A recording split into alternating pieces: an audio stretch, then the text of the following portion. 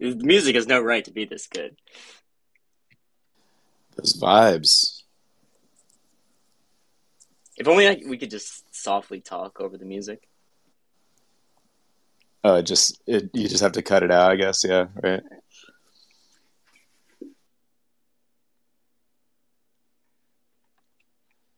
Welcome. It's Friday morning, and we're here. Hey, Chad. GM. Chatty be there? Big Chad, where you at? Sorry, I'm here. I'm here. So, what's up, Chad? How was your Cosmos meetup from the other night? Oh, it was good. It was a Cosmos meetup. It was like really sponsored by a new chain called Noble, which I think is trying to create a native like USDC on the Cosmos ecosystem, which is kind of cool. Instead of bridging it through, bridges, have it be like it's a native asset that the Noble chain is implementing. And they're actually using the interchain security for that project, which is, I think, one of the first ones or something like this, which is interesting how they're setting it up. So I was able to spend some time with Yelena and ask her a bunch of questions. And we're going to meet next week as well, just to chat and kind of go over some more of the details to learn more. Cool. Is it like a live chain already, or is it like testnet? I don't think so. I could be wrong. I didn't ask that specific question. The impression that I got that it's not live quite yet, but it's going to be at some point. They've already worked at a deal with Circle, to my knowledge, to get them to actually mint and burn USDC on that chain, and then you can use IBC to beam it around to whatever DeFi protocol you want to Oh, is use. that the USDC chain that's supposed to be coming out like later this year? Yeah, I think so. I think we're talking about the same thing. Um, and it's cool because one of these things that's fascinating about this is that it's one of the first Cosmos chains to not have its own native asset, I think. And so there's no like native coin that exists for like Noble. There's no Noble coin to my knowledge. And validators have to get paid through transaction fees on the Noble chain because it's going to cost validators about $600 a month or so, estimated, to run this extra chain that the Cosmos hub is going to validate. And so they have to make sure they're earning an income from that to make it worthwhile, right? And so they have to make sure they may have to subsidize it in the beginning. I don't really know. Like, I obviously don't work on the project, so don't take my words as truth. But my assumption is they have to subsidize it in the beginning, and then eventually, if there's enough transactions happening to warrant the payouts to the validators, and just take off by itself, I suppose. But it's interesting. It's an interesting use case of interchain security. Yeah, it's pretty cool. I had heard about like official USDC coming to Cosmos. So I guess I'm still a little confused if this is that or if this is something adjacent to that. But that's really interesting. I hadn't heard of the name or any of this, so pretty cool. Yep. Yep. Yep. Yeah, a Yep. It's USDC pretty only neat. chain is like a very interesting concept in of itself, especially in the Cosmos ecosystem. That's just like a different paradigm completely. So that sounds really interesting to me. So interested to hear more about that when there's more details, maybe. We could probably do a cross space with them, if we wanted to, if we wanted to kind of learn more about it, just out of curiosity.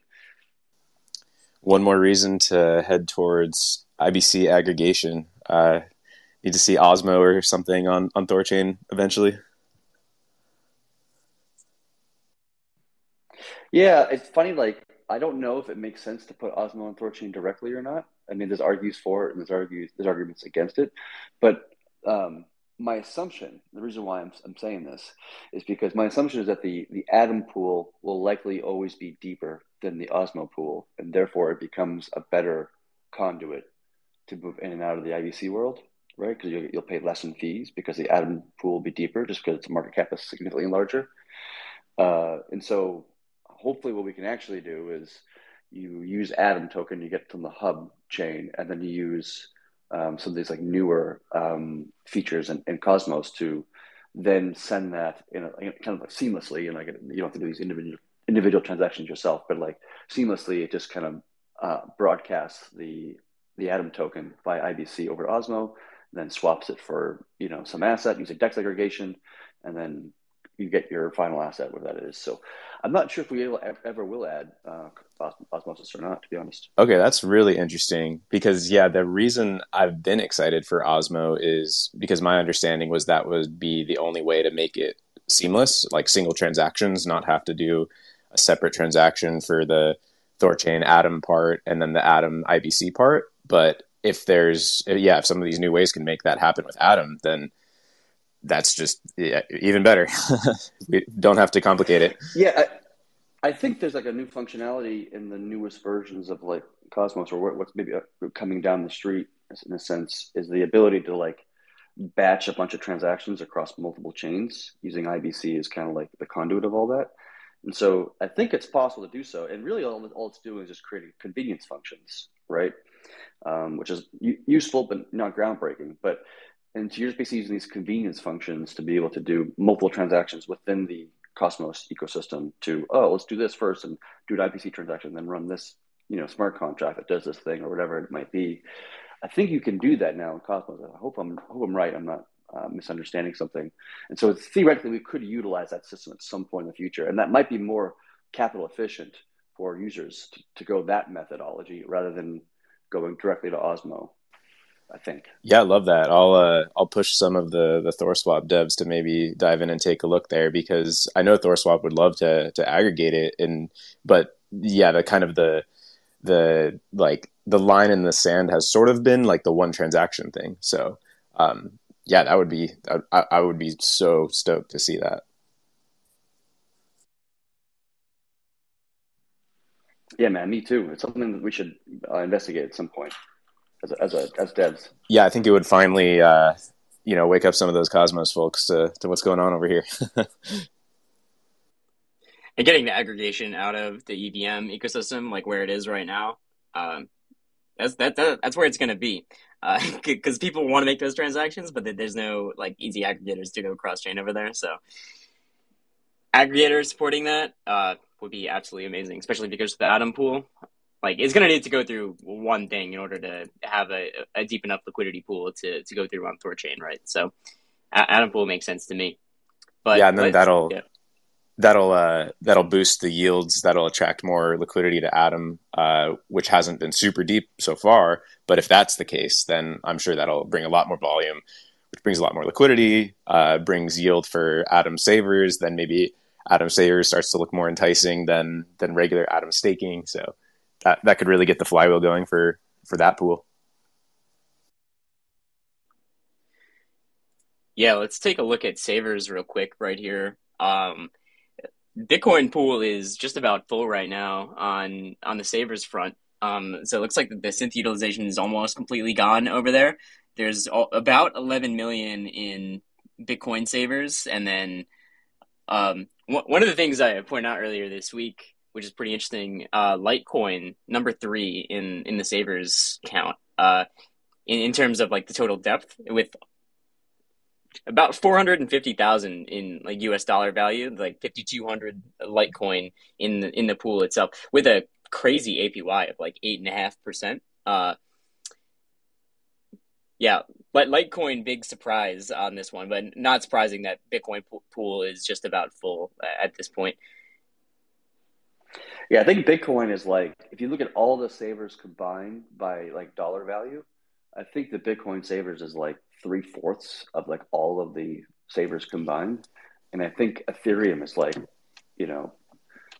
almost a fourth. Like those two are like 90. Yeah, Bitcoin's like 70%. And ETH is like 21%. So that's about 90% of the whole thing, and then everything else is like a slice of that 10. But Litecoin is it's punching above its weight class in terms of like where it is in this on this list, and 500K in the Litecoin pool is like, it's definitely nothing to scoff at. Like this is by far the deepest Litecoin pool I think that exists, probably, if I had to just take a stab in the dark at this.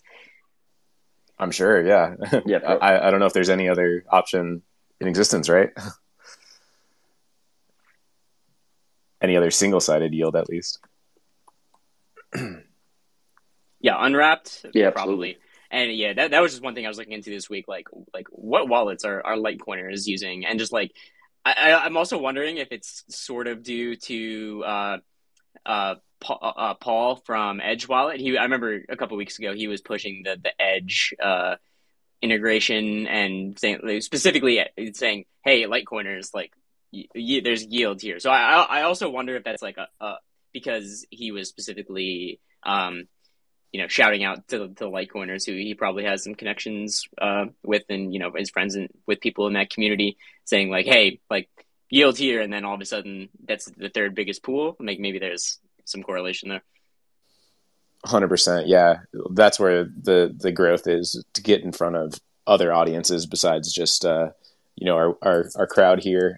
Get in front of the Litecoiners. The the Doge is another good example of that. I think there's still a lot of like we're nowhere near the ceiling on potentially tapping into the Doge yield going viral. that could be such a thing someday. That's at what, 137K in dollars in that pool. Only 20% filled for Doge. I kind of had an assumption a while back that like if you are able to market predominantly to Bitcoiners about the service, right? Almost everybody who holds any coin probably also holds Bitcoin. Like very few people are like just hold Ether or whatever. Like most people, have a Bitcoin holdings as well. And so by targeting that particular audience and informing them they can get, savers on BDC, then they'll probably also inherently learn, oh, I'm also a Litecoiner and I can do my Litecoin as well. Like it just becomes like a natural thing to occur. That's true. Yeah, Bitcoin is like the the biggest domino. If you have Bitcoin, then that's so unattainable and so so enticing that then you're going to go down the list and be like, oh, and they have this, this, this, this. But yeah, Bitcoin is kind of like the lead marketer. What about BNB? Is there native BNB yield, like single, like just straight up staking on, I don't know, on the Beacon chain, but does that exist on BSC? Like I'm curious just how the yield on BNB savers compares to other things that are out there, if anyone knows. Not to my knowledge, but I'm not really an expert on those ecosystems, so I could totally be wrong. Yeah, me neither. I'm not too sure. No idea, but to me, it's not that surprising that people aren't depositing a lot of BEP2 BNB, just because not a lot of people have BEP2 BNB to actually deposit. So to me, that being like much lower on this list doesn't actually surprise me that much, because people don't even have like where are you going to buy BEP2 BNB besides from the regular liquidity pool on THORChain itself anyway. So Right. where, Yeah, where are you swapping it? I was forgetting for a second that even Binance themselves isn't letting you go from BNB BSC to BNB BEP2, right? Like THORChain is the unofficial BSC BEP2 bridge.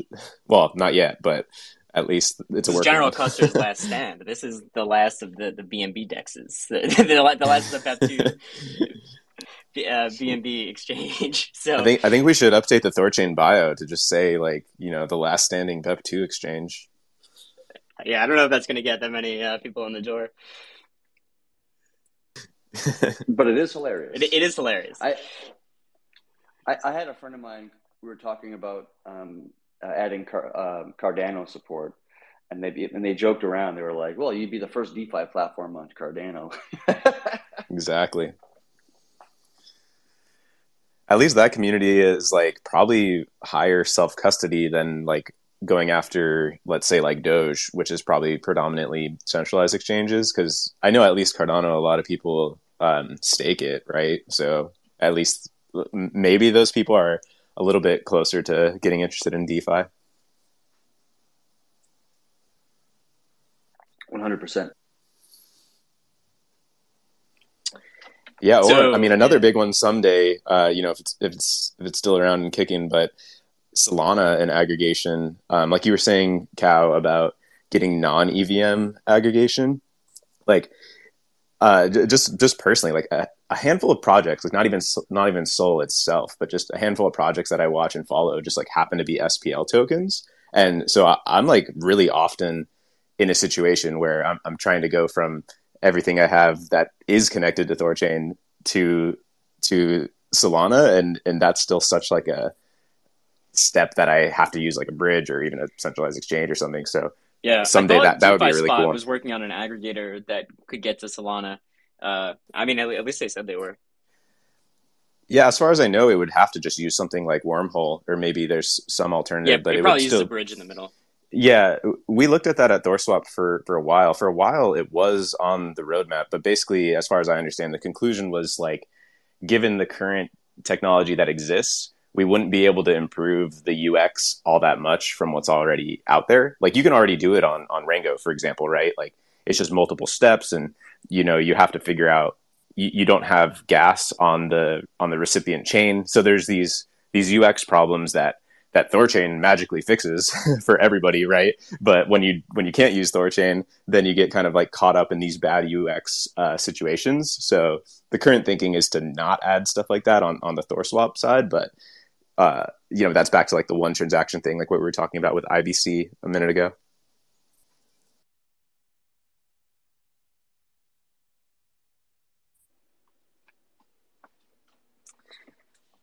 Yeah, cool. So, yeah, other than that, I think next thing we could talk about, I guess, is impermanent loss protection. So, if you didn't already know, impermanent loss protection is being deprecated for new deposits. So not it hasn't this hasn't taken effect yet.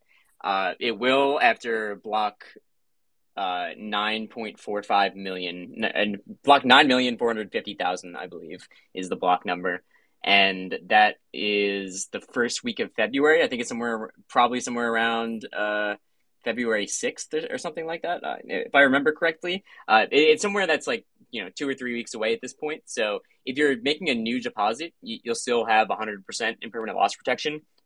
And that's grandfathered forever unless you add to your current position, and that resets the ILP. And any deposit that's after that block, 9.45 million, then you don't receive impermanent loss protection. So if you want impermanent loss protection, I would recommend depositing before then. But even if you don't have impermanent loss protection, that just means you're just exposed to the tokens like you would on any other AMM. So that means you're responsible for whatever impermanent loss you accrue, but then obviously you have to stay in the pool long enough where your your fees earned offsets your impermanent loss. So depending on when you enter, that could it's completely different depending on like when you enter, because when fees are high, you're making more. When fees are low, you're making less. But impermanent loss is just the change of the price ratios between the two assets that you're depositing LPs for. So it was removed because it's not even necessary anymore with savers as the new way to provide liquidity without any risk of impermanent loss. So regular LPs is kind of like its own thing now, with savers being the simpler way to provide an LP without having to have rune exposure or anything like that. So if you didn't know, now you know. So anything that's already deposited is already protected and will be protected indefinitely. But that is currently the plan for what's happening with impermanent loss protection. One kind of caveat people should be aware of, that if you have something deposited now, you have your ILP, and then post the date you still have your ILP. But if post the ILP you add some more liquidity, then you're basically opting out of ILP for both the new position you just added and the old position that was already alive in the system before. So if you do want to add more capital, but you don't want to lose your original ILP, then maybe the thing to do there is to get a second wallet and deploy it on the second wallet, and so you don't take away your ILP of the first position. Just so people are aware of that concept. Yeah, I was just going to add the same thing. That could be the move: is get your ILP locked in by that date, and then if you ever want to add, just use another additional wallet, and then let your protected position ride indefinitely, and your new position wouldn't be protected, but it wouldn't unprotect your original position. So yeah, that could definitely be a good strategy. And yeah, I think it's great we're getting the word about this now, because I remember we were talking about like, oh, there'd be roughly a 30-day window, but I'm not sure everyone has realized that that started. So yeah, now's the time to lock that in if you're looking to have a long-term LP position or something. And by the way, the Treasury is planning on depositing a little bit of capital into the positions, the Treasury's pools positions on each of these pools that's currently in, so that we kind of wipe out the Treasury's not going to get any kind of ILP protection effectively. And so I think a good portion, because the Treasury is a large provider of capital to most of the pools, then that means that much of the ILP would, like, I don't know what the actual number is. I'm going to guess it's half. I don't actually know the real number is, but I'm going to guess it's half. Will just be like erased overnight. Are you talking about the impermanent loss protection that's currently owed to the Treasury LP positions? Right. We've never really pulled out, so we've never really, like, to my knowledge, we never pulled out of any of those pools, and so we've never really received the ILP support in a sense, and we don't want to get it either into the future. So we're going to just deposit a little bit after February 6th, so we have the date is, and kind of just kill our ILP protection. I see what you're saying. Yeah, so that the little addition after that date will cancel out all the previous ILP that's owed for the Treasury. Yeah, not everyone. Yeah, I don't think it's much though. I checked the Treasury's LP positions not that long ago, and Treasury's LP positions are doing very well, which to me means that the network is pretty healthy, in that like long-term LPs who have like a nice deposit size are like gaining significant value from being in the LPs. And like a lot of that is like, there's a good number of those. Most of them are up on Rune terms and down in asset terms, so like BTC or BTCB or whatever. And then a couple of them are up on asset terms and down on Rune terms. So there's like a mix of different things. But last I checked, not that long ago though, there wasn't, there might have been one pool with impermanent loss in it with the Treasury LP position. Like they're all doing nice, which to me that just says that the pools are very healthy and gaining a good amount of yield. Obviously, it depends on when you deposited, because that's like when like the ratio of Rune to asset in which you deposited makes a huge difference there. But like the Treasury's LPs, like they looked very healthy to me. It's like there's a ton of ILP to be realized. Yeah, that makes sense. I assumed it was a large amount of ILP just because of the large amount of position or something like this, but that was a bad assumption on my part. What you're saying actually makes a lot of sense of the longer holding LP positions, which the Treasury, generally speaking, is like the first liquidity provider of any given pool, like oftentimes. And so it's been most exposed for the longest period of time, and therefore it's had the most income, which means it has the most income to fight against any IL that's actually currently in status. And so, yeah, I mean, that's also going to show that the people who are getting ILP after this date, that the amount of ILP risk to the protocol will naturally decrease over time, because everybody just continues to earn more and more income with every passing day or passing month. And so ILP will just naturally trend downward, I think. Yeah, it kind of just proves the original thesis of ILP, which is if you stay in the pool long enough, you're very likely to be at a loss anyways. And yeah, that will create an interesting dynamic with people locking it in, because in reality, it's not like you're going to, most likely this ILP protection is not going to mean anything in, 365 days or 3 years or something, right? Unless prices go absolutely wildly divergent, the ILP liability is just going to essentially trend towards zero, even for the positions that lock it in permanently now. Yeah.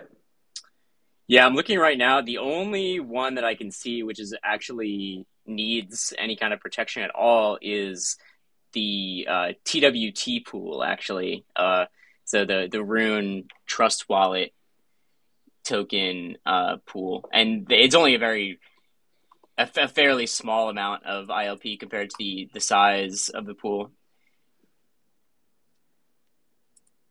So all these other, so like the Treasury is deposited into a lot of different pools, and every single one of them is positive on impermanent loss besides the Trust Wallet one. So that liability is, let me see, probably around 15 to 20,000.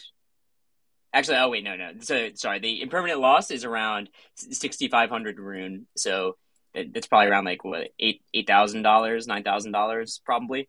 So that is the entire impermanent loss out of 12 million in total LP positions. So looking pretty good Not on that that much. on that front, I think. Yeah, I think right now the total ILP risk exposure or the liability on the network right now is about 2.6 million rune. Right, that was the highest in the last 30 days. Was I think closer to like 5 million or 4.5 million was like in the last 30 days. Just so like the trend, which is largely down right now. That's partially because of the runes performing well relative to other assets. Part of this little kind of upturn we've seen in the market right now in terms of by a per pool basis. Bitcoin is the deepest in terms of the most liability, with about 600,000, a little over 6,500,000 rune. And then the next three are BUSD, USDC, and USDT, which makes sense because they're going to experience the most IL because they're obviously a static asset versus Bitcoin and Rune are more correlated. But the reason why you see more with Bitcoin is because the pool is much deeper, right? So when you do experience IL, there's more capital being exposed to the IL. And you're getting less fees so over time because it's so deep that people are paying less fees for their swaps. Yep. That's valid too. Another aspect is less fees are being collected on a per swap basis because it's so deep. So there's multiple angles of this, how it all is calculated and how it comes out. But generally, like deep pools or stable coin pools will experience the vast majority of the IL. If you just look at that alone, like if you look at BTC, the stables, and ETH together, that looks like to be almost 2 million, I think, which is like the vast majority of the total ILP exposure, which is kind of fascinating. So this Treasury edition, is that going to be a meaningful amount of liquidity, or is it just like deposit $1 to cancel it out?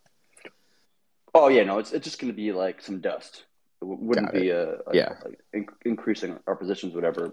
It'd just be just to reset the ILP and make sure that we don't get included in that calculus. Right. Yeah, that makes sense. Just kind of like a courtesy to the community, really. Yeah. Right. Yep, totally makes sense. Cool. So yeah, spread the word about impermanent loss protection. One of the things I totally forgot about is I pinned the article that was released yesterday about 2022 and looking forward into basically, I don't want to call it the roadmap, but it's sort of the roadmap for 2023. I'd call it the look ahead of, what do we think is up ahead in 2023? Because none of us know what's ahead in 2023, just what we are planning to be ahead in 2023. So, definitely check out the new Medium article if you haven't already. Just kind of goes into some of the growth in 2022. We saw crazy growth in pretty much every metric for the network just over the course of the whole year. And the network is basically, in terms of most things, and besides rune price, obviously, the entire network is basically at all-time highs for most of its metrics. So like things are looking good in terms of network health. And if you want to know what is coming up for this next year, we can talk about some of this today too, but like that details the rough plan on what to expect. So when you see people asking like what is on the roadmap, what's coming up this year, this article will be a good resource to point them to show like this is what's happening this year: lending integrations, new chains, and dexes, wallets, stuff like that.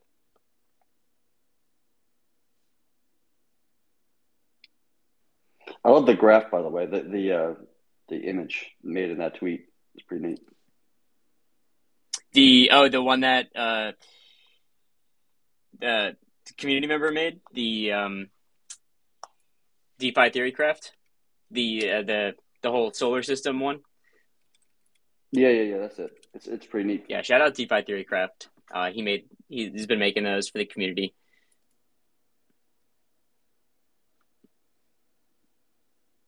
Yeah.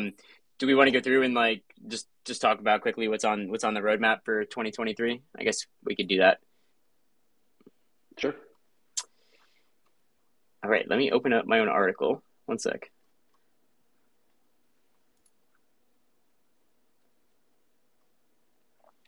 The short is it's going to be a baller year. That's the short of it. Hell yeah. It's time. It's time. This is the year everyone starts waking up to what we're all obsessed about here. Yeah, I mean, really, it's going to be. I feel it feels a little bit sad to say this in some ways, but in my opinion, it's really going to be lending that wakes people up, just because lending will naturally create a pump in the coin, which that's the thing that gets headlines. That's the thing that like gets eyes, and it's not about like technological innovation. You can talk about cross chain swaps and all these things all day, but like you know, if the coin's not pumping, they don't want to talk about it. Totally. Right? So it's just this weird. I mean, the reality is price is the strongest marketing in crypto, and the interesting part is that it's not just about like number go up and Lambos and stuff. Like at least in the THORChain space, because with THORChain, what's so cool is Rune itself is so inherently tied to the network itself and to the utility it's providing. Like that creates deeper liquidity, that creates more security, that creates the whole thing to work better, create more yield for savers. The whole thing is this flywheel black hole, right? So like on one hand, you can root for price go up for your own advantage, but you can also like root for price to go up because in the THORChain context, it truly does make the network more effective and stronger. So there's many benefits to it. Absolutely. All right, let's go through the roadmap. So can devs do something about that? No, I'm just kidding. Devs are doing everything they possibly can. Eridanis is barely scraping by here.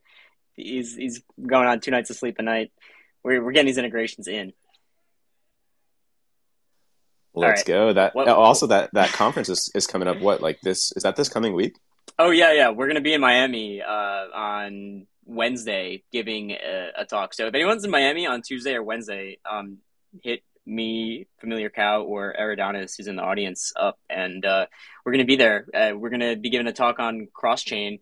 We're gonna be there with Sushi Swap, Jared Gray from Sushi Swap, BP Finance, and one other entity who I don't remember who it is, but Eridanos will be up there on the panel. I'll be joining him. Not there, but I'll be in the audience. We have some passes too. So if you are like in Miami right now and you want to go to the conference next week for free and just see the talk, we do have a couple passes, so you could feel free to DM the THORChain account, DM Eridanis, and we have a couple passes to give out to some THORchads who are in the area. So if you'd like to come see us talk and just network a bit at the conference, then we'll see you guys next week. And we'll make sure that we'll try and make sure the video is posted online so people can watch it. We'll have a good time.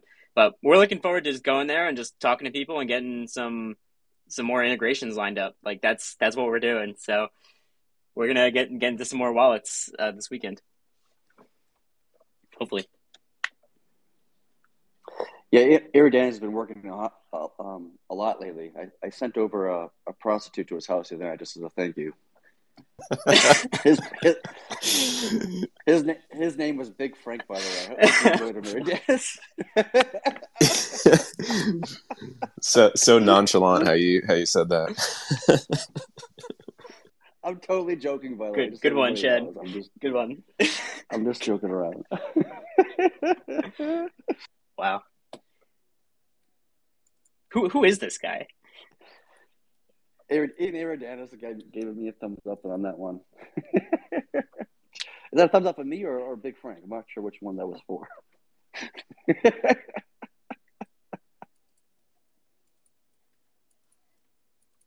Yeah, we need a human resources department. Yeah, somebody call HR. This is unacceptable. I'm offended. All right, let's go. Let's go to 2023. We want the people want to know what is coming. So what is coming in 2023? So first off, wallet integrations. So we know that we've been working super hard on wallet integrations. We're going to see Trust hopefully super soon with the iOS thing. Pray for the App Store approval for Trust Wallet. And then listen, we've been seeing amazing growth with Trust Wallet swaps. So we're getting there's 300 Trust Wallet swaps a day. Every single one of those swaps are double swaps, by the way, because they're always swapping from layer one asset to layer one asset. So they're swapping Bitcoin to Rune, Rune to ETH, for example. And that's only with Android. Two to 300 swaps, less just about a month after a rollout, over the holidays.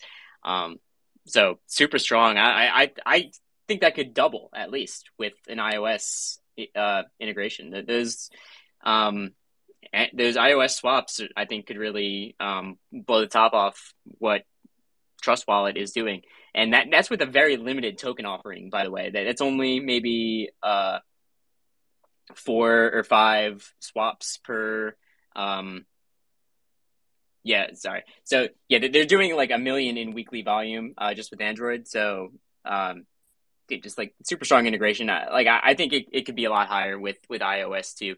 So going to be amazing. I think I would be curious to get what percentage of their users are iOS versus Android. I thought it was much more heavy on the iOS side than it was the Android side. I'm going to say yes because that agrees with my argument. So yeah, I mean, my speculation would be that it's going to 5x Android. I think it's a lot more people on iOS, but I'm basing that off of purely a hunch and no data whatsoever. If we're doing that, then we'll just say 100x. Yeah, there's only like 50 or 60 people that use Trust Wallet Android. So the 10 million that are on iOS are going to do a lot of swaps. That's for sure. I'm just saying, if I open my group text with my crypto friends, there's no green messages ever. So it's just not happening. Yep, those blue bubble swaps are going to hit very different. All right, so what else are we going to see?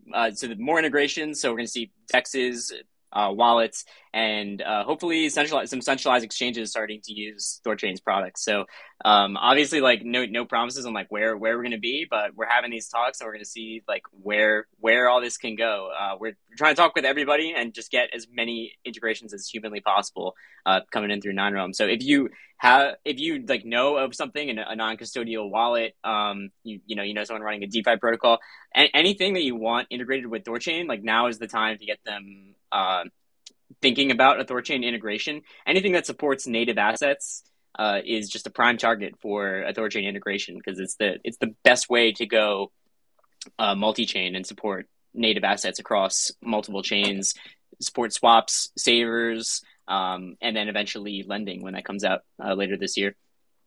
Yeah, and just to add on that, same goal on the THORswap side too, not in a competitive way, but obviously mutually beneficial. But just to add that there are multiple teams with the number one priority being integrations this year. So just so much potential to come. And on the THORswap side, the API is really the number one focus right now, building that out to just be this kit of products that's more than that. You get the THORChain swaps, you get all the aggregation, transaction tracker is being built out, a really effective multi-chain transaction tracker, dashboards for the partner to track everything that's going through them. So there's just so much to come in this. And I used to think maybe a few integrations, whatever, but I've started to realize this can be hundreds and hundreds of integrations over the next year, 2 years or something like that. I mean, it could get really wild for sure. So, if anyone has suggestions or connections to existing wallets, dApps, any sort of project that could benefit from having swaps or savers integrated, definitely get in touch with 9Realms, THORswap. Anyone can help facilitate that. Yeah, I mean, in my opinion, there's no reason for THORChain not to be in the back end of all of these native wallets, especially. It's just the wallet case is just so obvious and so great. So any native wallet, we're definitely trying to get into because it's the perfect product for any wallet.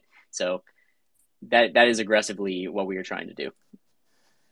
Yeah, I mean, it simply makes the wallet experience better for the wallet manufacturers' users. Like it just improves their product. It's hard to really think of an argument against it, right? It's like, oh no, we only want to let them hold certain assets and only swap certain assets. Well, they're just going to go somewhere else if they can't get that feature in the wallet you're building for them, right? So, and then there's the avenue of it being a revenue stream.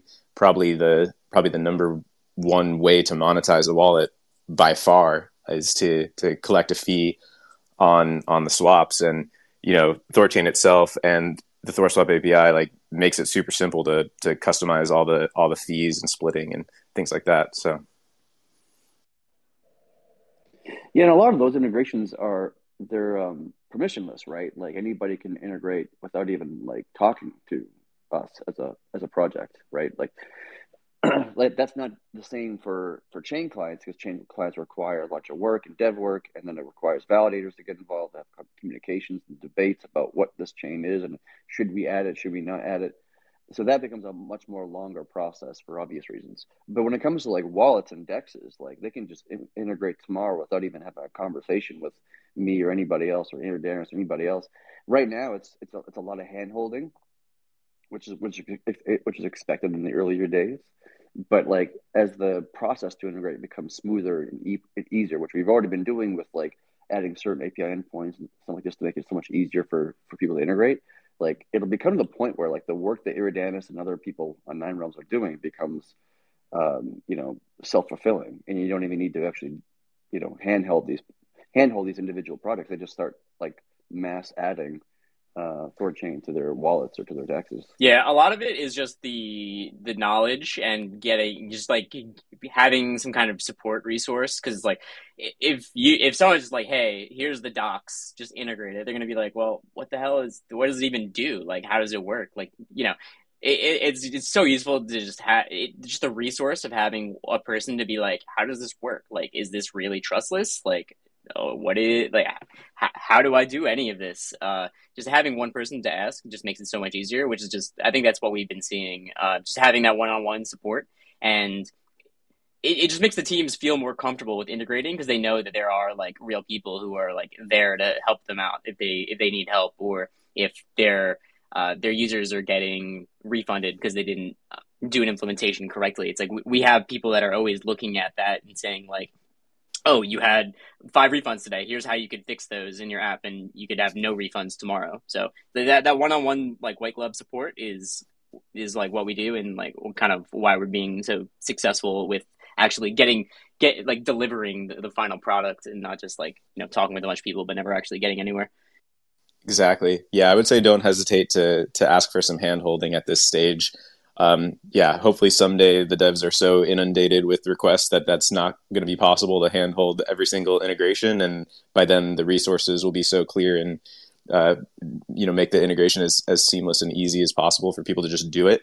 But for the time being, like the support is totally there, so take advantage of it. Yeah, but at the same time, it's like once we get integrated with like Trust Wallet, or let's say Ledger or whatever else, and it becomes like a known thing that's almost somewhat common to use in wallets. That's like when the third wallet, whatever that wallet is, like they're probably not gonna vet the process as much as they would have when it was just this new thing that nobody knew about. When it's just already mass adopted through like major wallets and such, there's gonna be less requirement for handholding because they're not even gonna ask the question like, is it fully decentralized or not? They'll just assume that it is because Ledger's using it and Trust Wallet's using it and this is using it. It just becomes a thing that people just kind of accept it is without even really needing the handholding anymore. Yep. All right. Next, we already said this, but the impermanent loss protection deprecation. So obviously that is happening. We already went into that, so not really much to go into there. And then next is the synth cap raise and protocol and liquidity. So right now, synths are capped at a maximum of 30% of the total pool depth. So it's likely that that'll probably be raised to 50% with a node vote before activating protocol and liquidity. And then protocol and liquidity is what's going to help scale savers by adding dual-sided liquidity, so that way savers can scale up accordingly. So the protocol reserve will start entering Rune into liquidity positions and gaining a bigger position to maintain a safe synth utilization ratio for savers. So it basically what POL does is it just tries to deposit liquidity to maintain a specific synth utilization. So if we try to keep it at 50%, then the POL deposits when it's over 50% to try and bring that utilization down, and then it withdraws when it's under 50% or whatever parameters we set for basically to keep those LPs safe and to make sure that the protocol own liquidity is protecting the other LPs in the network by basically diamond handing and never withdrawing, so that way everyone always has the assets that they're owed in savers, so the utilization doesn't grow to insane numbers or anything like that. So we will see that soon, I think. I don't think there's a date for this vote planned yet, and so hopefully that will happen in the next couple of weeks. There's probably some talks about that right now. Yeah, I don't think it's like ironclad at this point of what those parameters will be.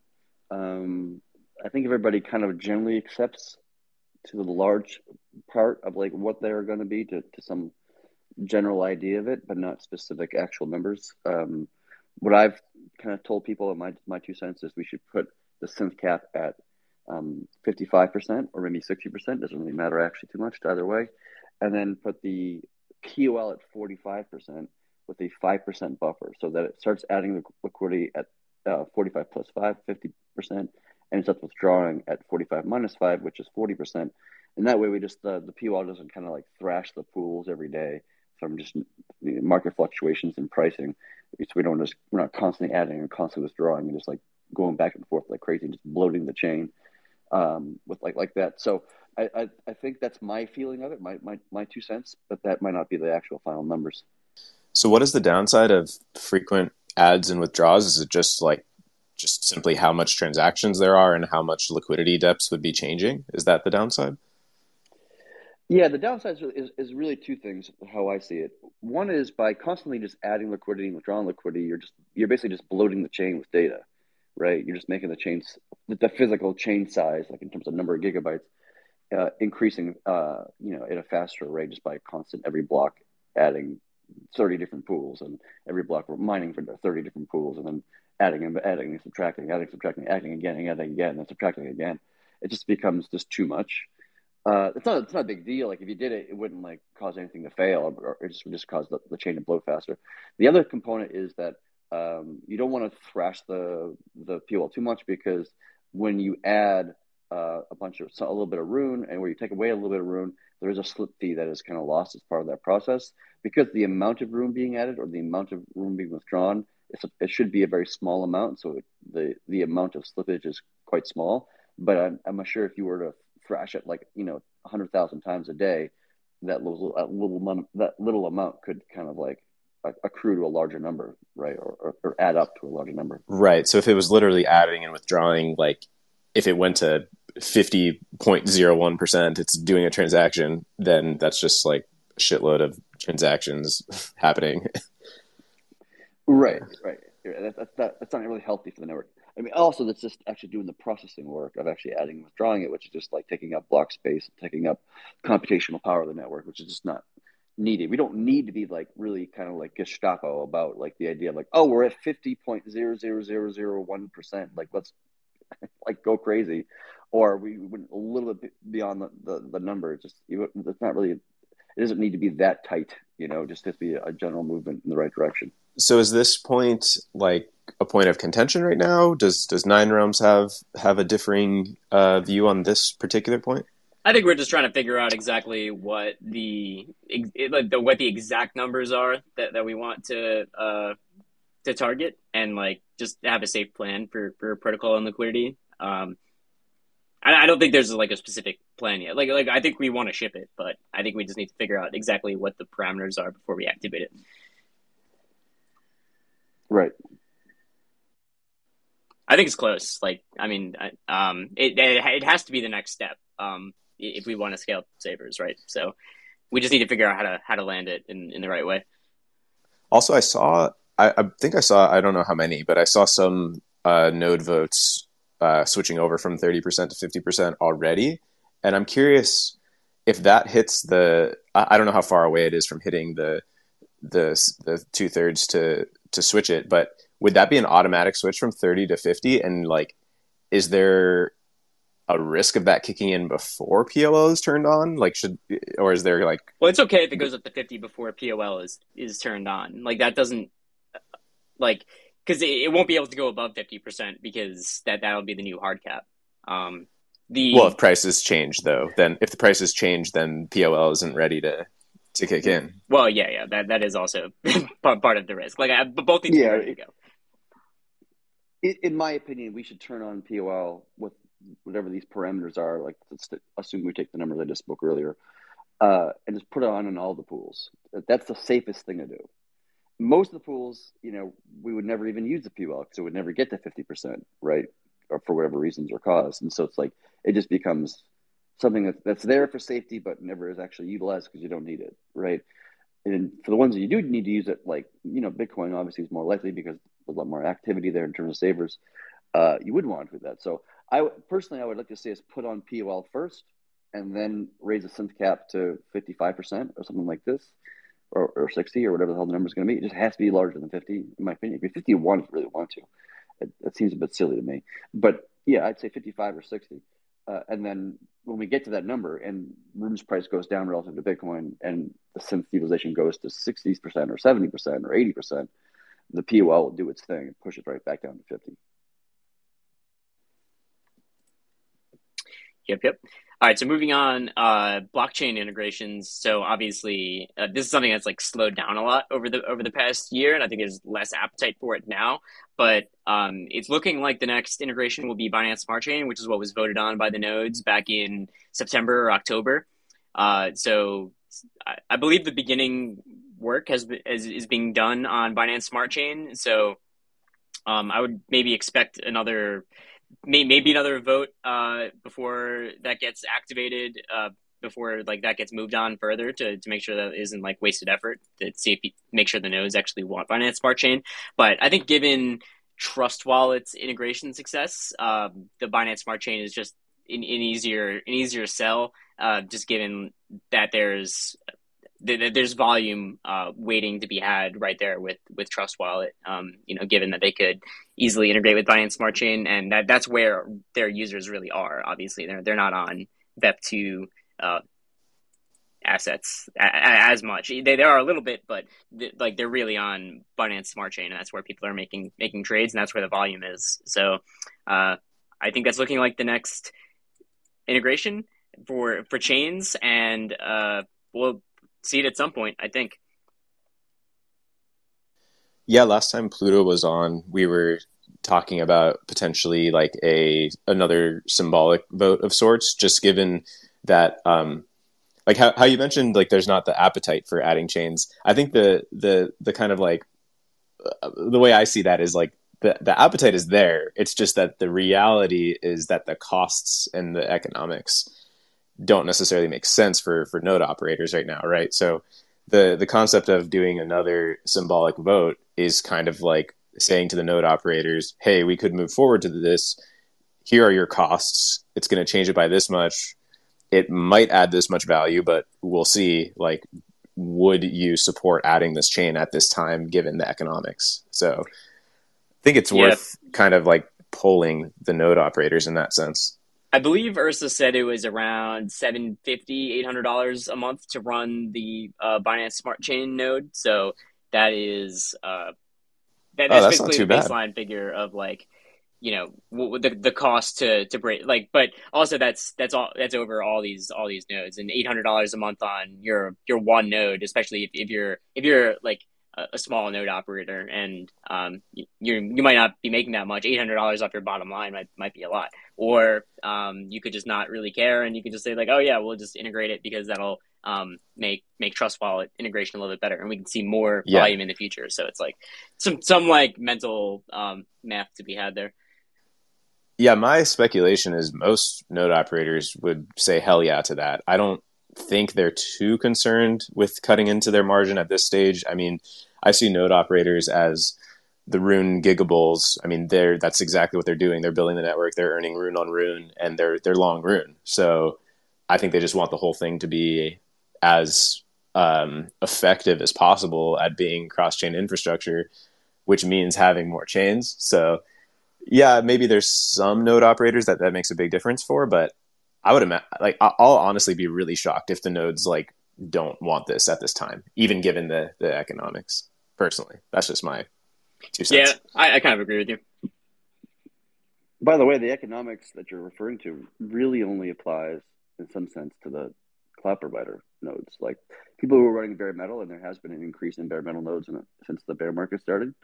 Like to them, adding a Binance Smart Chain would be probably no cost to them, right? But to an AWS provider, then it would cost them, $800 or so. How does that work? Like, I'm like, pretty technologically illiterate in that sense. Like, if you have a bare metal node, I mean, you already have the hardware, so you just you just add that the software you're running just becomes slightly more powerful, but you don't actually have to change anything, right?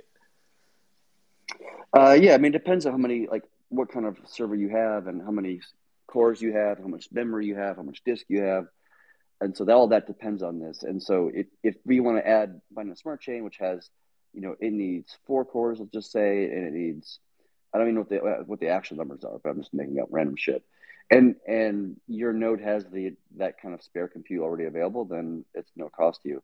But if you find that, oh, we've already maxed out our cores on our, bare metal node that we got, so what we have to do is to buy a second bare metal box, and then the two of them basically get connected to the same Kubernetes cluster, and they're just operating as the same single unit, even though they're two physically separate boxes. And so some people who bare metals, it might come to a point like, oh, we're gonna add Solana, right? Because Solana is like a super massive chain in terms of hardware requirements. And so maybe for bare metals, in that case, they have to spend, maybe $5,000, maybe $8,000, depending upon the scenario, and just have that one-time purchase of that amount, and then they can support Solana and a bunch of other things probably at the same time too. Cool. Yeah, that makes sense. All right, next up, lending. So no liquidations, no expiration, no interest, and I think that design.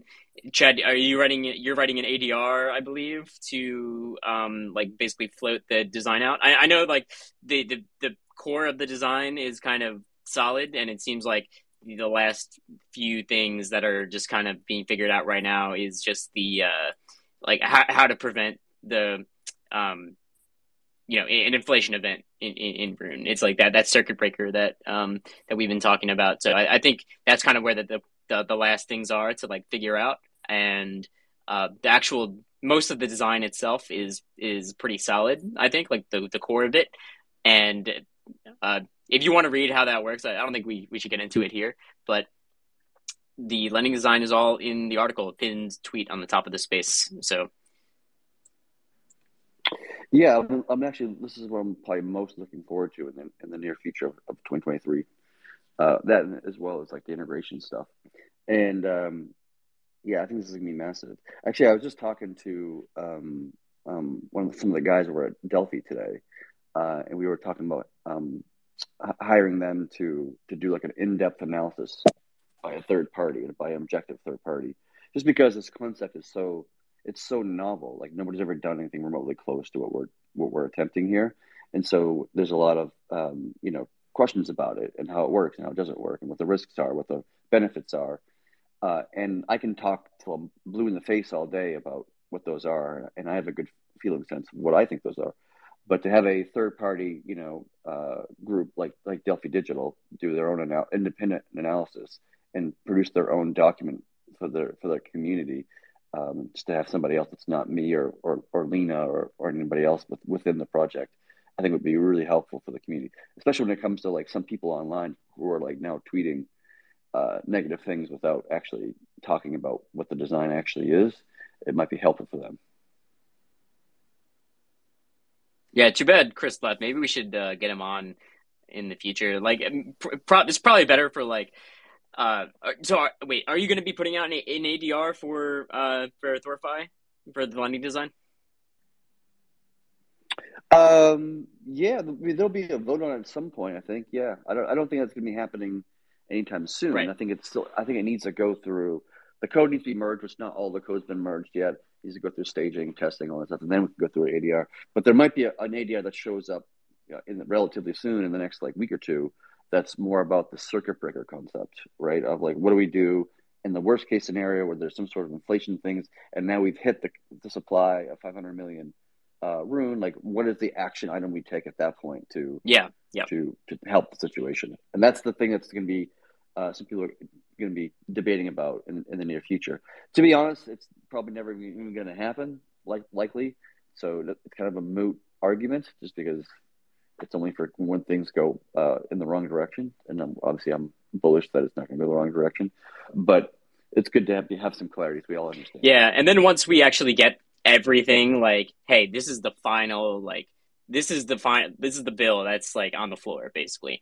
Then hopefully we can get some more external people like coming in and talking about it. Maybe like maybe that's when we can get the people who are very critical of the design now to come and actually voice their concerns. Because part of the problem right now is that like just trying to talk about it's like they're talking about something that is not what it is, which is not what it will be. So it's like almost just it's completely lost. It's a terrible time to talk about it because since the design is in flux, just as it is, whatever is said is just irrelevant based on what will happen. So once we get the final design, then hopefully we can do some final talks about THORFi, and we can do like a couple more spaces on them, and we'll do some Discord stages, and we'll just try and talk about it as much as possible before like that final vote and when it actually gets released. So, but I think there's no point in doing that until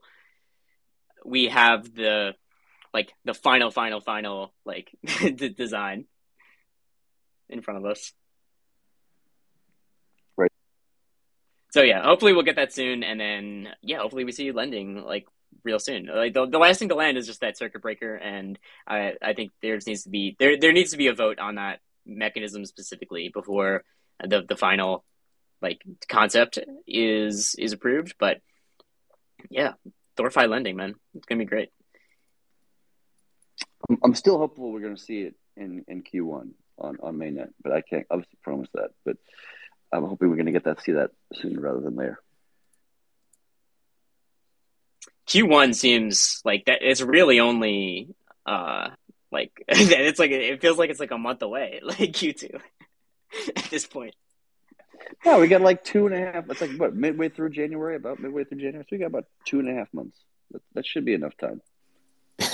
We're like still in December in our minds. We're like, yeah, maybe January. Oh shit, January 20th, and then but next time we talk about it, it's gonna be like mid-February. That's the thing. The weeks just pass by too quick. Like it feels like, oh yeah, like there's like 2 things to do, but then it's like, oh man, it's mid-February by the next time we are like ready to vote. But yeah. Yeah, but then you look back over a longer period of time, and it's shocking how much the project changes. Like, I mean, if we look back a year ago from right now, it's like, just so many things Doge was weren't just built released, out at that time. Yeah, exactly. People thinking about how Terra is going to be. Like, spoiler alert, it was pretty good for like a little while. Yeah, a year ago, I was probably tweeting every day about wanting to get Terra integrated. Memories. Yeah, rest in peace. And we did too. That's true. It was very successful, and everything went really well for a while. Man, how much TVL was in that Terra integration? It was like 100 million or something. Oh my god. Yeah, I think it was close to that. Million. Yeah. Which is about what the total TVL of the network in total is about 100 million. Just to put that in perspective. Yeah, there was so much liquidity in Terra, obviously, but yeah, crazy. All right, let's get through this. Order book design. Chad designed a crazy order book, which is built on top of the AMM. So you're actually executing orders so you're locking up synths, and then whenever an order can be hit for your whatever price you set, it's just automatically swapped and against the AMM, and then you get the final product. So you just say like, I want to swap this at this exchange rate and get this much out, and you just put the synths into a vault, like into the module or whatever. And THORChain says, "Oh wait, we can make the trade against the pool, and this guy gets his Bitcoin out at the right price. So let's do it." And that's pretty much all order books is. It's all peer to pool, and it's just based on synths and just another thing that's probably coming to THORChain this year.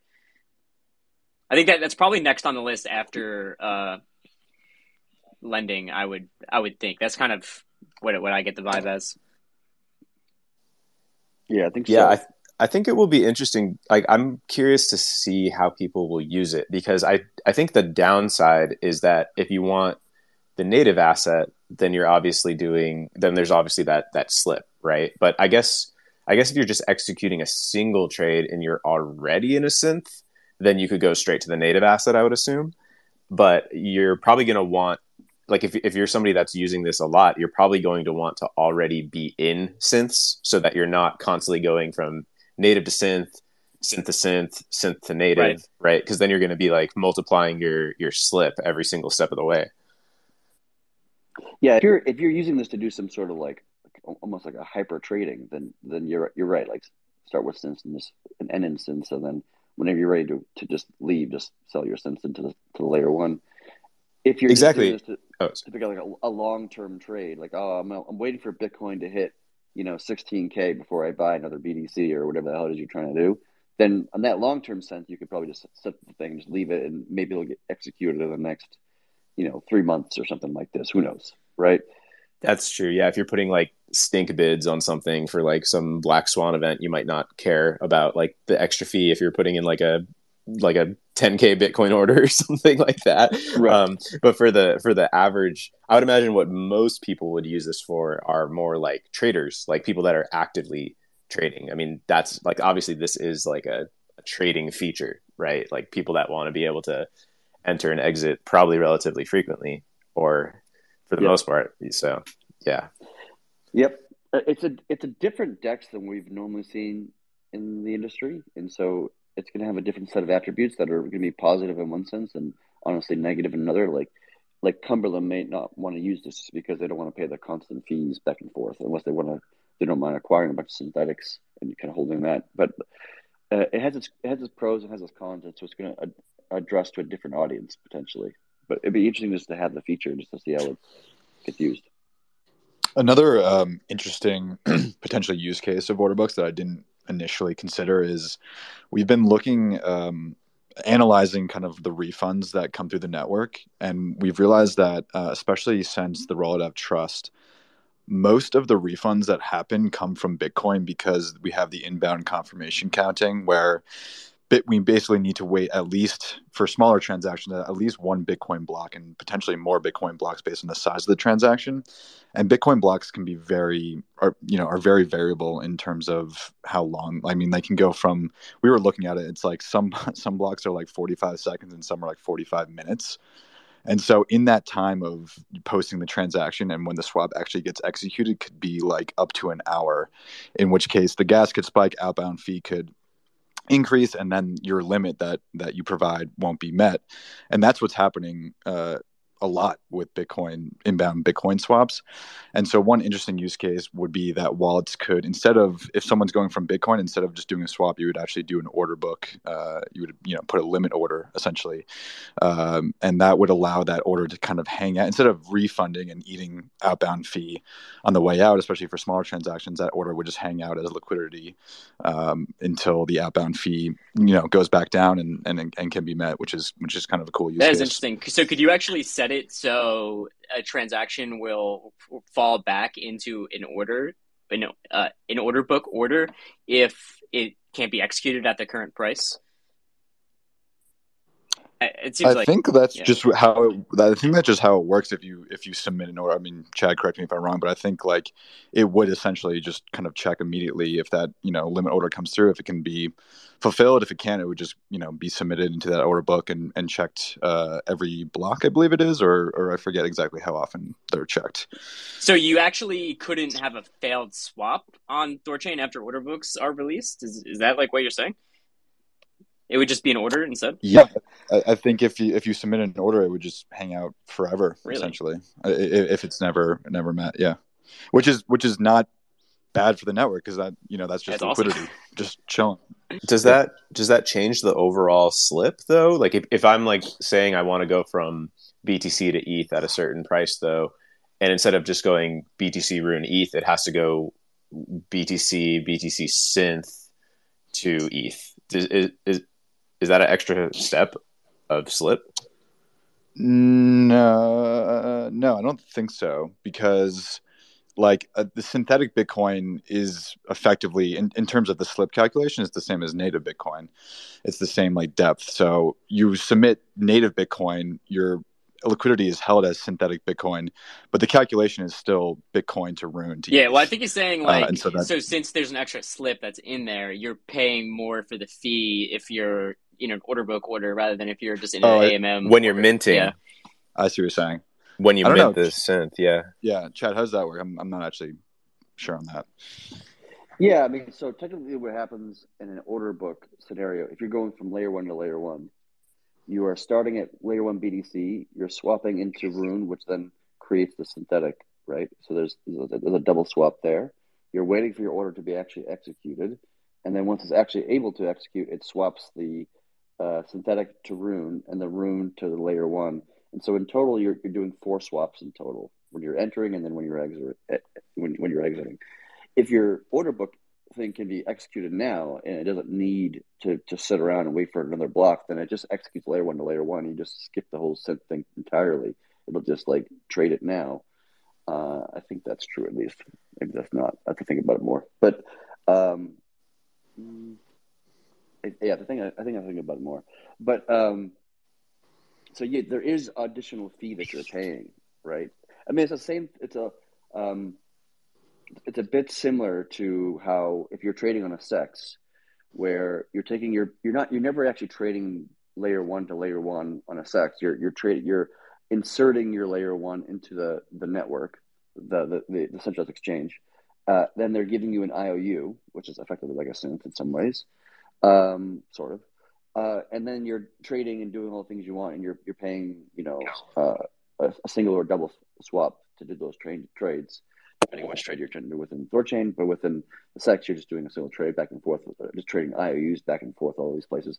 And then eventually you want to exit and you go back to your layer 1 and you make a withdrawal, blah, blah, blah. And there's fees associated with that as well. The only difference is I think, is that in THORSwap, when you're depositing your layer 1 Bitcoin to acquire synthetic, there's a fee associated with that. Whereas in centralized exchanges, that's not the case. Yeah.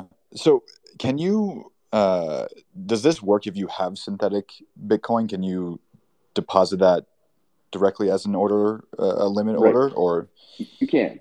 So you might just acquire a bunch of synthetic Bitcoin through swapping, or maybe through even a SEX could accomplish that task.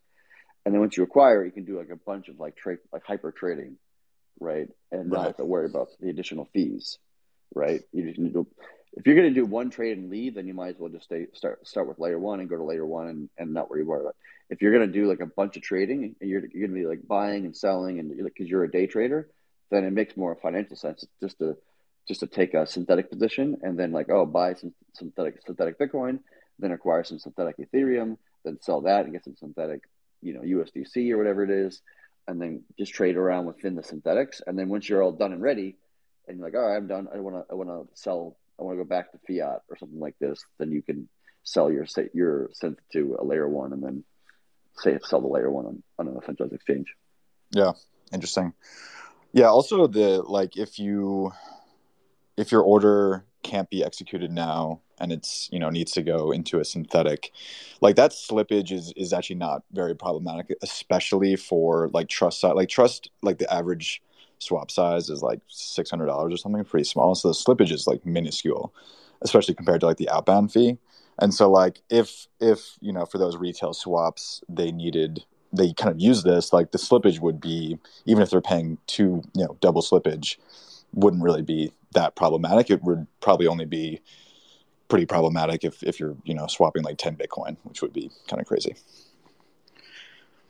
I think the scenario that I Yeah, think order books would be really cool in is an exchange like something like GMX, where it's just a exchange entirely built on synths, or like a trading interface that just uses synths. Like right now, everything that uses THORChain is all layer one assets, but I am really curious to see what a trading interface built upon synths looks like, in using the regular swaps as kind of like the onboarding into the exchange, where it's like you can use your layer ones to deposit on, and then you have your IOU tokens that you could trade back and forth really quickly with basically no fees, and make your spot trades and do your order books, and then hopefully with perps people could do leverage and things like that. Like to me, that's kind of the final evolution of where this goes. You have like the native trading like wing, which is kind of like the on and off boarding to THORChain, and then you have like the internal trading, which is synths, order book. Even lending is just lending out like derived assets, right? So it's like there's like the onboarding with native assets, and there's all the internal trading that you can do, and no one's really capitalizing on that right now, building a synths like trading platform, like an interface for people to trade. And maybe that's just because the lack of leverage on THORChain, and like the things that like tools that traders would want to use. But like that sounds like an easy way to have an interface that has like a unique value proposition, and build a unique product for people that people would want to use.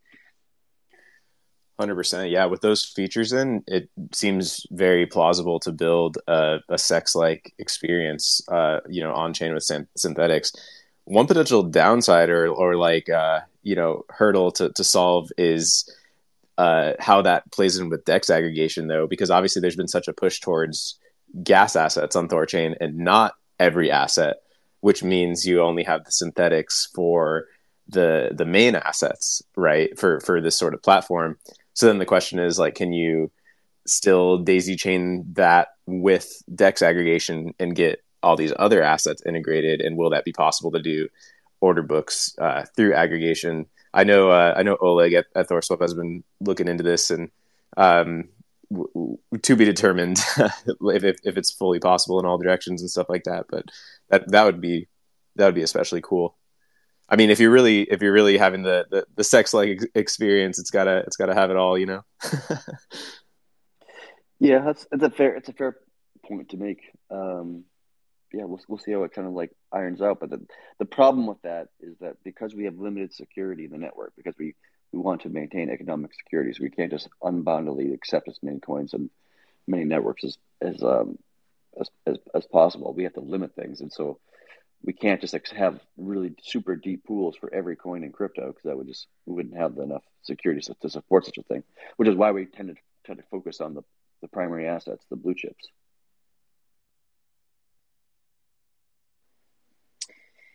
And lastly, we have perpetuals. So I think that there's a very, very early design document on the GitLab, and I don't think really much more has been done there. I know Chad isn't even a huge fan of like what's currently proposed, or maybe it's just so early in this process. But I think there is interest in a design in a perp protocol on THORChain. So it's just very, very early in the design there, but I just wanted to call out that was one of the things on the 2023 look ahead doc as like maybe something that we'd see in 2023. So I would look out for the design evolutions of that, and maybe that's like something that could be seen like maybe towards the back half of this year, with the other things being the higher priority items that are like closer to ready to go. Yeah, I mean, Perps is an interesting concept. And the main reason why I think we're interested in it is just because they just create a lot more trade volume. And obviously we like trade volume. So that's the reason why we're kind of interested in poking at the idea. every design that we've seen, at least I've seen thus far, I'm not a particularly huge fan of. I just don't think it's safe. For example, like because when perps are dealing with leverage, the ability to manipulate the price and do a price manipulation becomes more viable because the value you're getting out is leveraged, right? And so it can kind of counteract the cost that it takes to price manipulate, the Bitcoin pool or whatever it is. And so I have some concerns around that to make sure it's done. It can be done in a safe way. A lot of other dexes just tend to use like, I think GMX, for example, uses like Chainlink as a price oracle, as an external price oracle, which, I guess it works, but also you're relying on a centralized entity to give you correct price information, which we've also seen Chainlink not give correct price information, and people got completely wrecked, right? So we still need to figure out a way to do that in a way that it feels safe to me, but I don't think we've done that quite yet.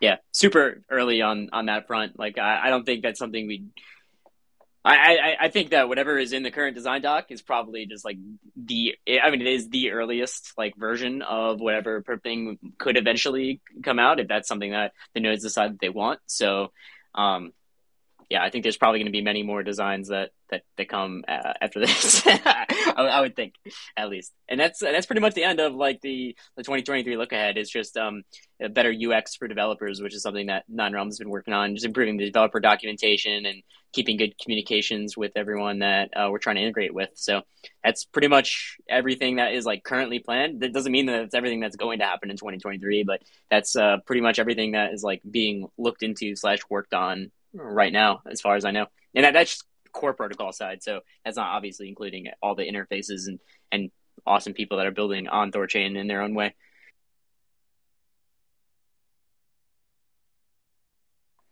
So yeah, any other thoughts or anything like that? Anyone have questions that wants to come up and ask something about anything that we talked about?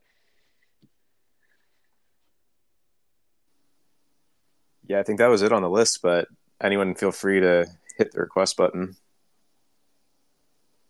Yeah, we'll do 1 or 2 questions. I don't think we need to keep this too long today. But yeah, so many awesome things to look forward to in 2023.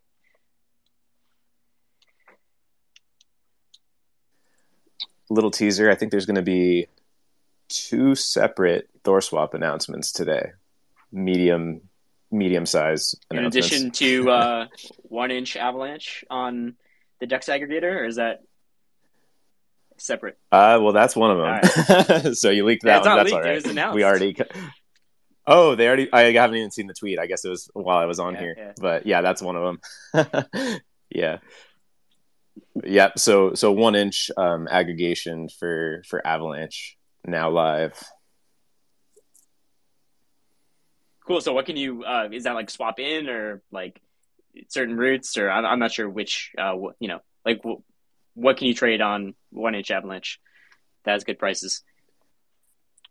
Yeah, I don't know exactly what assets work out to be the best rates, but essentially, it's added in with Trader Joe and Pangolin, so it's always scouting to see which is going to give you the best rate for the swap you're quoting. So I'm sure there are some cases where 1-inch will give you a better rate than anything that was currently already integrated. So just helps progress the THORswap experience, and also for any API integrators, just helps users get better and better swaps with every additional route that's added. Brought up Juggernaut. Good morning. What's up? Hey, can you hear me? Yep. Yep. Not too loud. Because I changed your microphone. I don't know.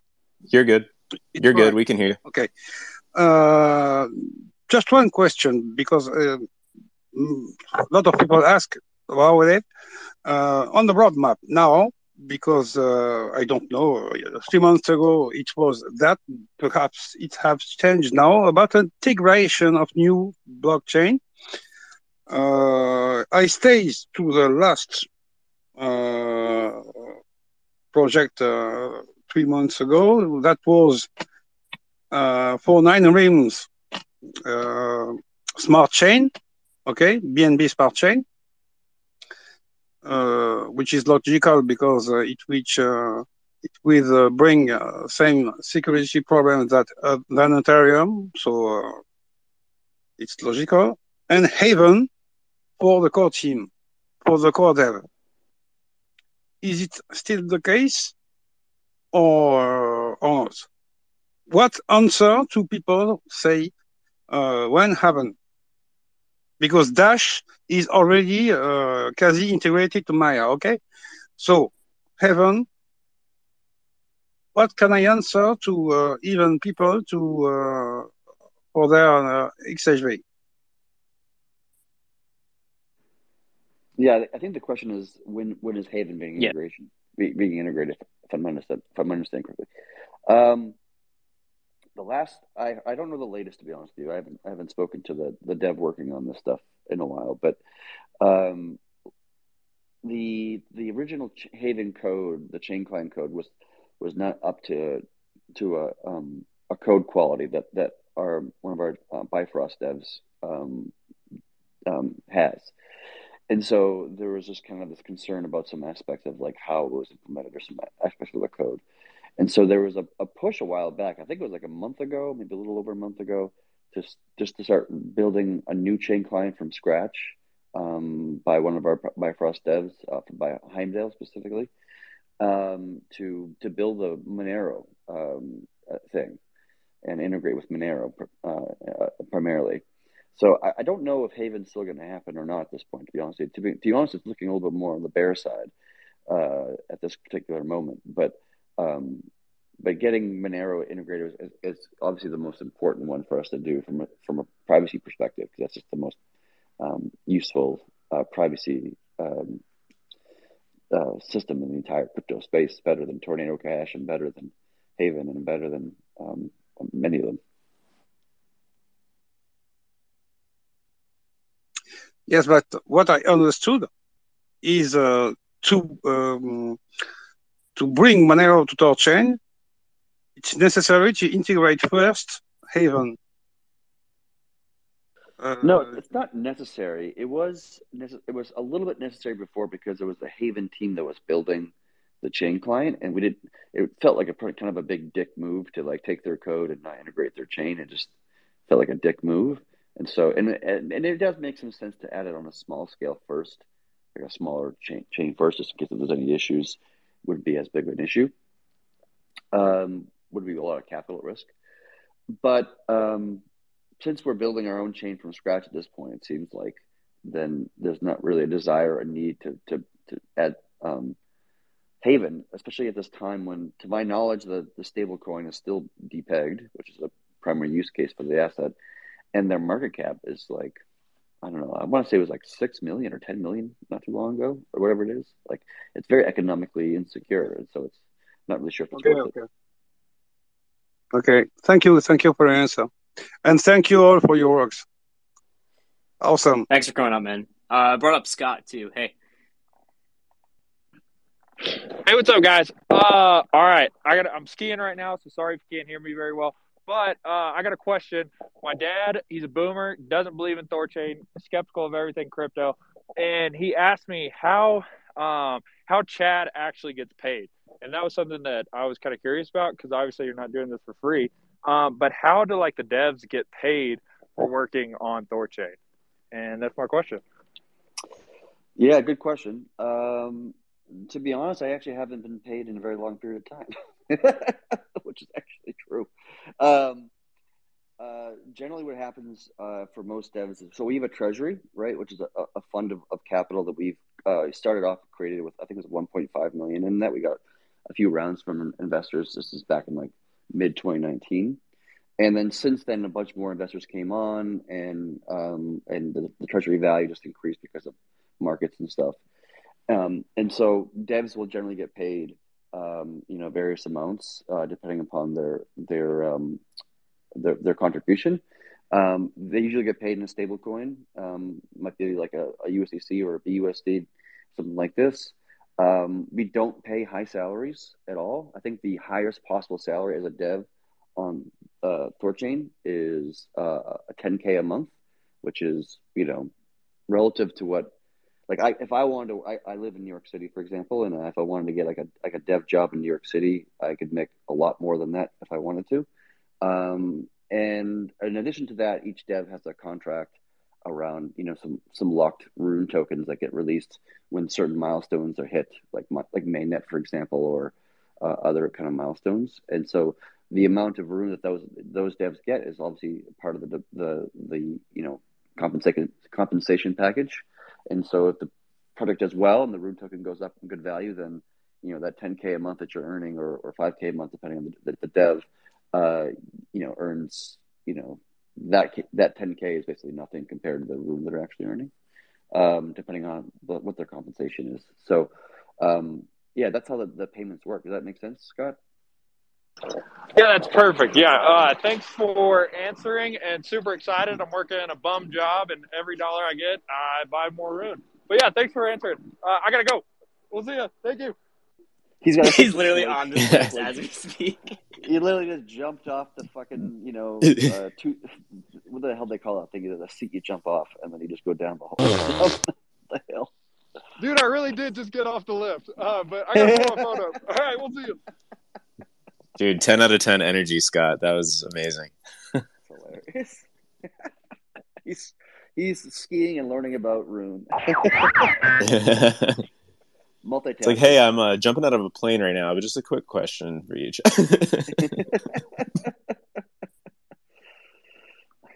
Love it. Pluto's like, I'm visiting, Big Frank right now, but I have a question real quick. Yeah, I'll just add a little bit onto that and say, like, all the other, like, that's how the core team gets paid, and every like Nine Realms is like an organization like in the United States, like it's its own company, so we get like a regular like paycheck like normal. So it's every team has like their own thing that they do. That's just how the core team does it, and Nine Realms does its own thing. And I'm sure like THORswap has their own way of paying their own employees, and everybody else does too.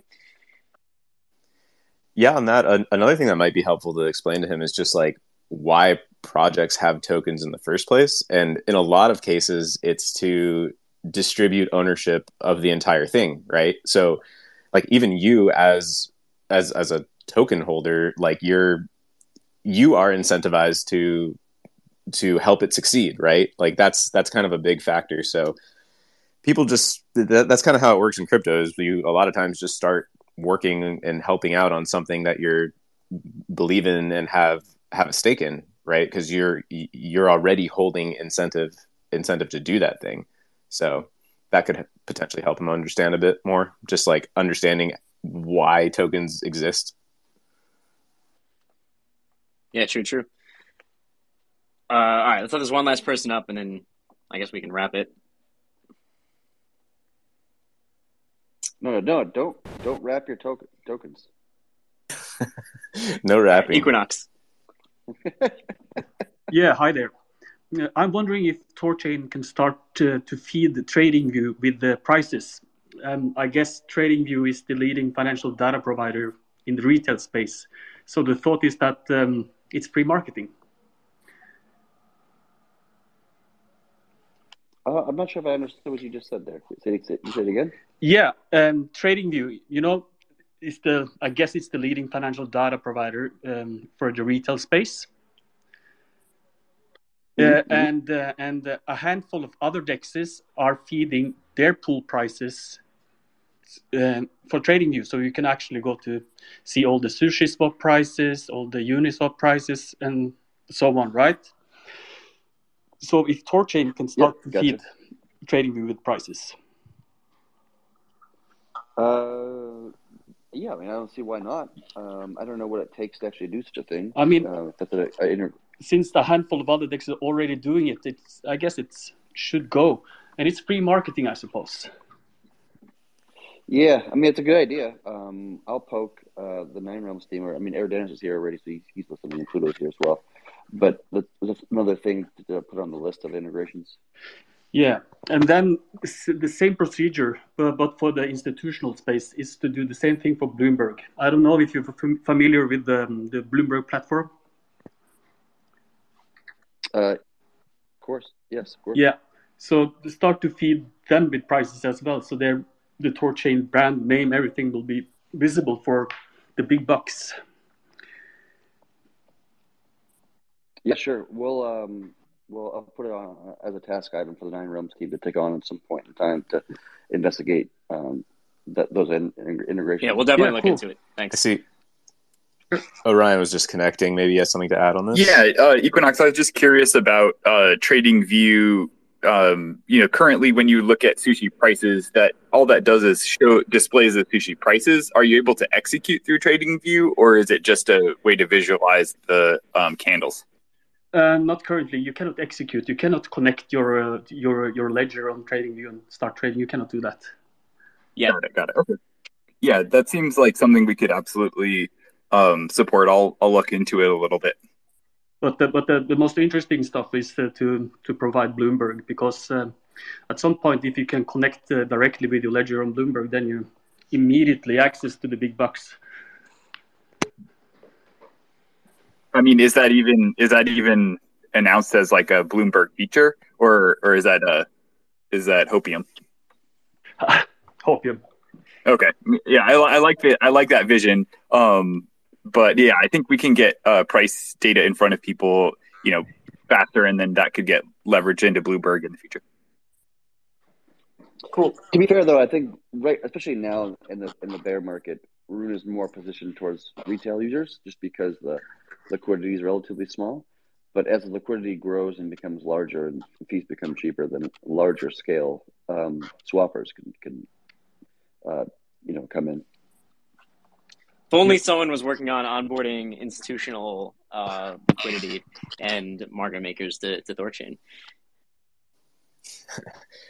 Yeah, and then maybe they can be the leading charts on TradingView someday if the liquidity is that deep too. Because yeah, to your point, like whenever I'm checking the Rune price on TradingView, it's like the Binance price or something, or I have this like wacky chart to try to get the Thor versus Rune ratio because I like to watch that, and it's just like a mess of different charts pulling from like centralized exchanges and sushi, and it's just like not very elegant. I mean, I suspect if you're using a Bloomberg terminal, then you don't really care about decentralization, and you'll probably just trade through Coinbase or Binance or stuff like this. You probably you may not see the value of using something like a THORChain, possibly. You know what I mean? Yeah, potentially. I guess they're just watching stats and numbers move around. But this makes me think TradingView should just have a swap widget. Why does that not exist? Somebody should get on that. Let's go to the last question. Muna, what's up, man? Hey, I'm good. Hey, guys. Good job all around. I just a crazy thought while you guys were talking about institutional clients. The slip-based fee model, how would that like apply to institutional clients, like regarding like taxation and stuff like that? Does anyone have any ideas? I don't see how that would make any difference regarding tax. I don't think that there would be any difference in taxation. That's just the fee that you're paying to the network to use it. So I don't think that makes any difference in terms of how much you're being taxed. I think it does make a difference in like the usability and like how much value you can extract from any given transaction, because you're likely paying more in fees than you are on another service, depending on the swap size. But I don't think the slip fee itself changes any kind of like tax obligation or anything like that. It just makes it so you normally get out less than some kind of like low fixed fee or something, depending on the trade size.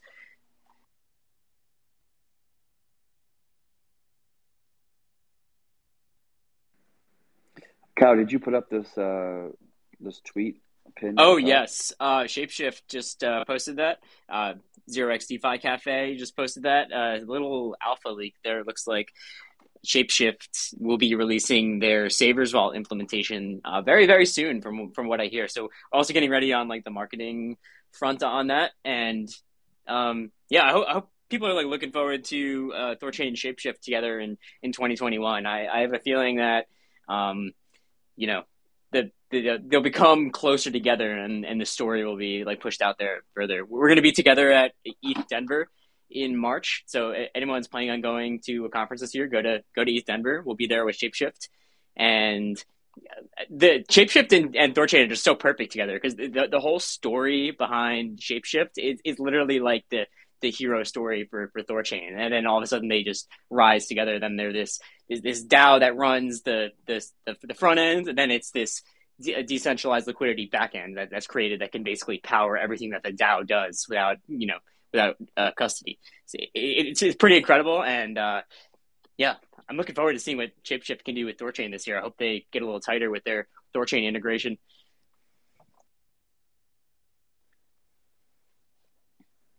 By the way, there's another pinned tweet. So the second one that I pinned earlier. It's a tweet thread from the THORChain account that kind of went over a high level of the THORFi lending thing, considering just some of the discussion from yesterday. It's a good tweet thread, well written, well done. Give it a read and spread the word. Yes, sir. Looks good. I haven't even read that yet. All right, guys, that's it for today, I think. Sorry. As Chad was saying something. My bad. No, I was just going to say that, like, because there was TBR, Tyler, and OX Fubar were, like, kind of throwing some shade around the lending concept without knowing the design. And so somebody from our THORChain community posted this tweet thread to kind of explain the high level, just to give them something to read without spending an hour and a half.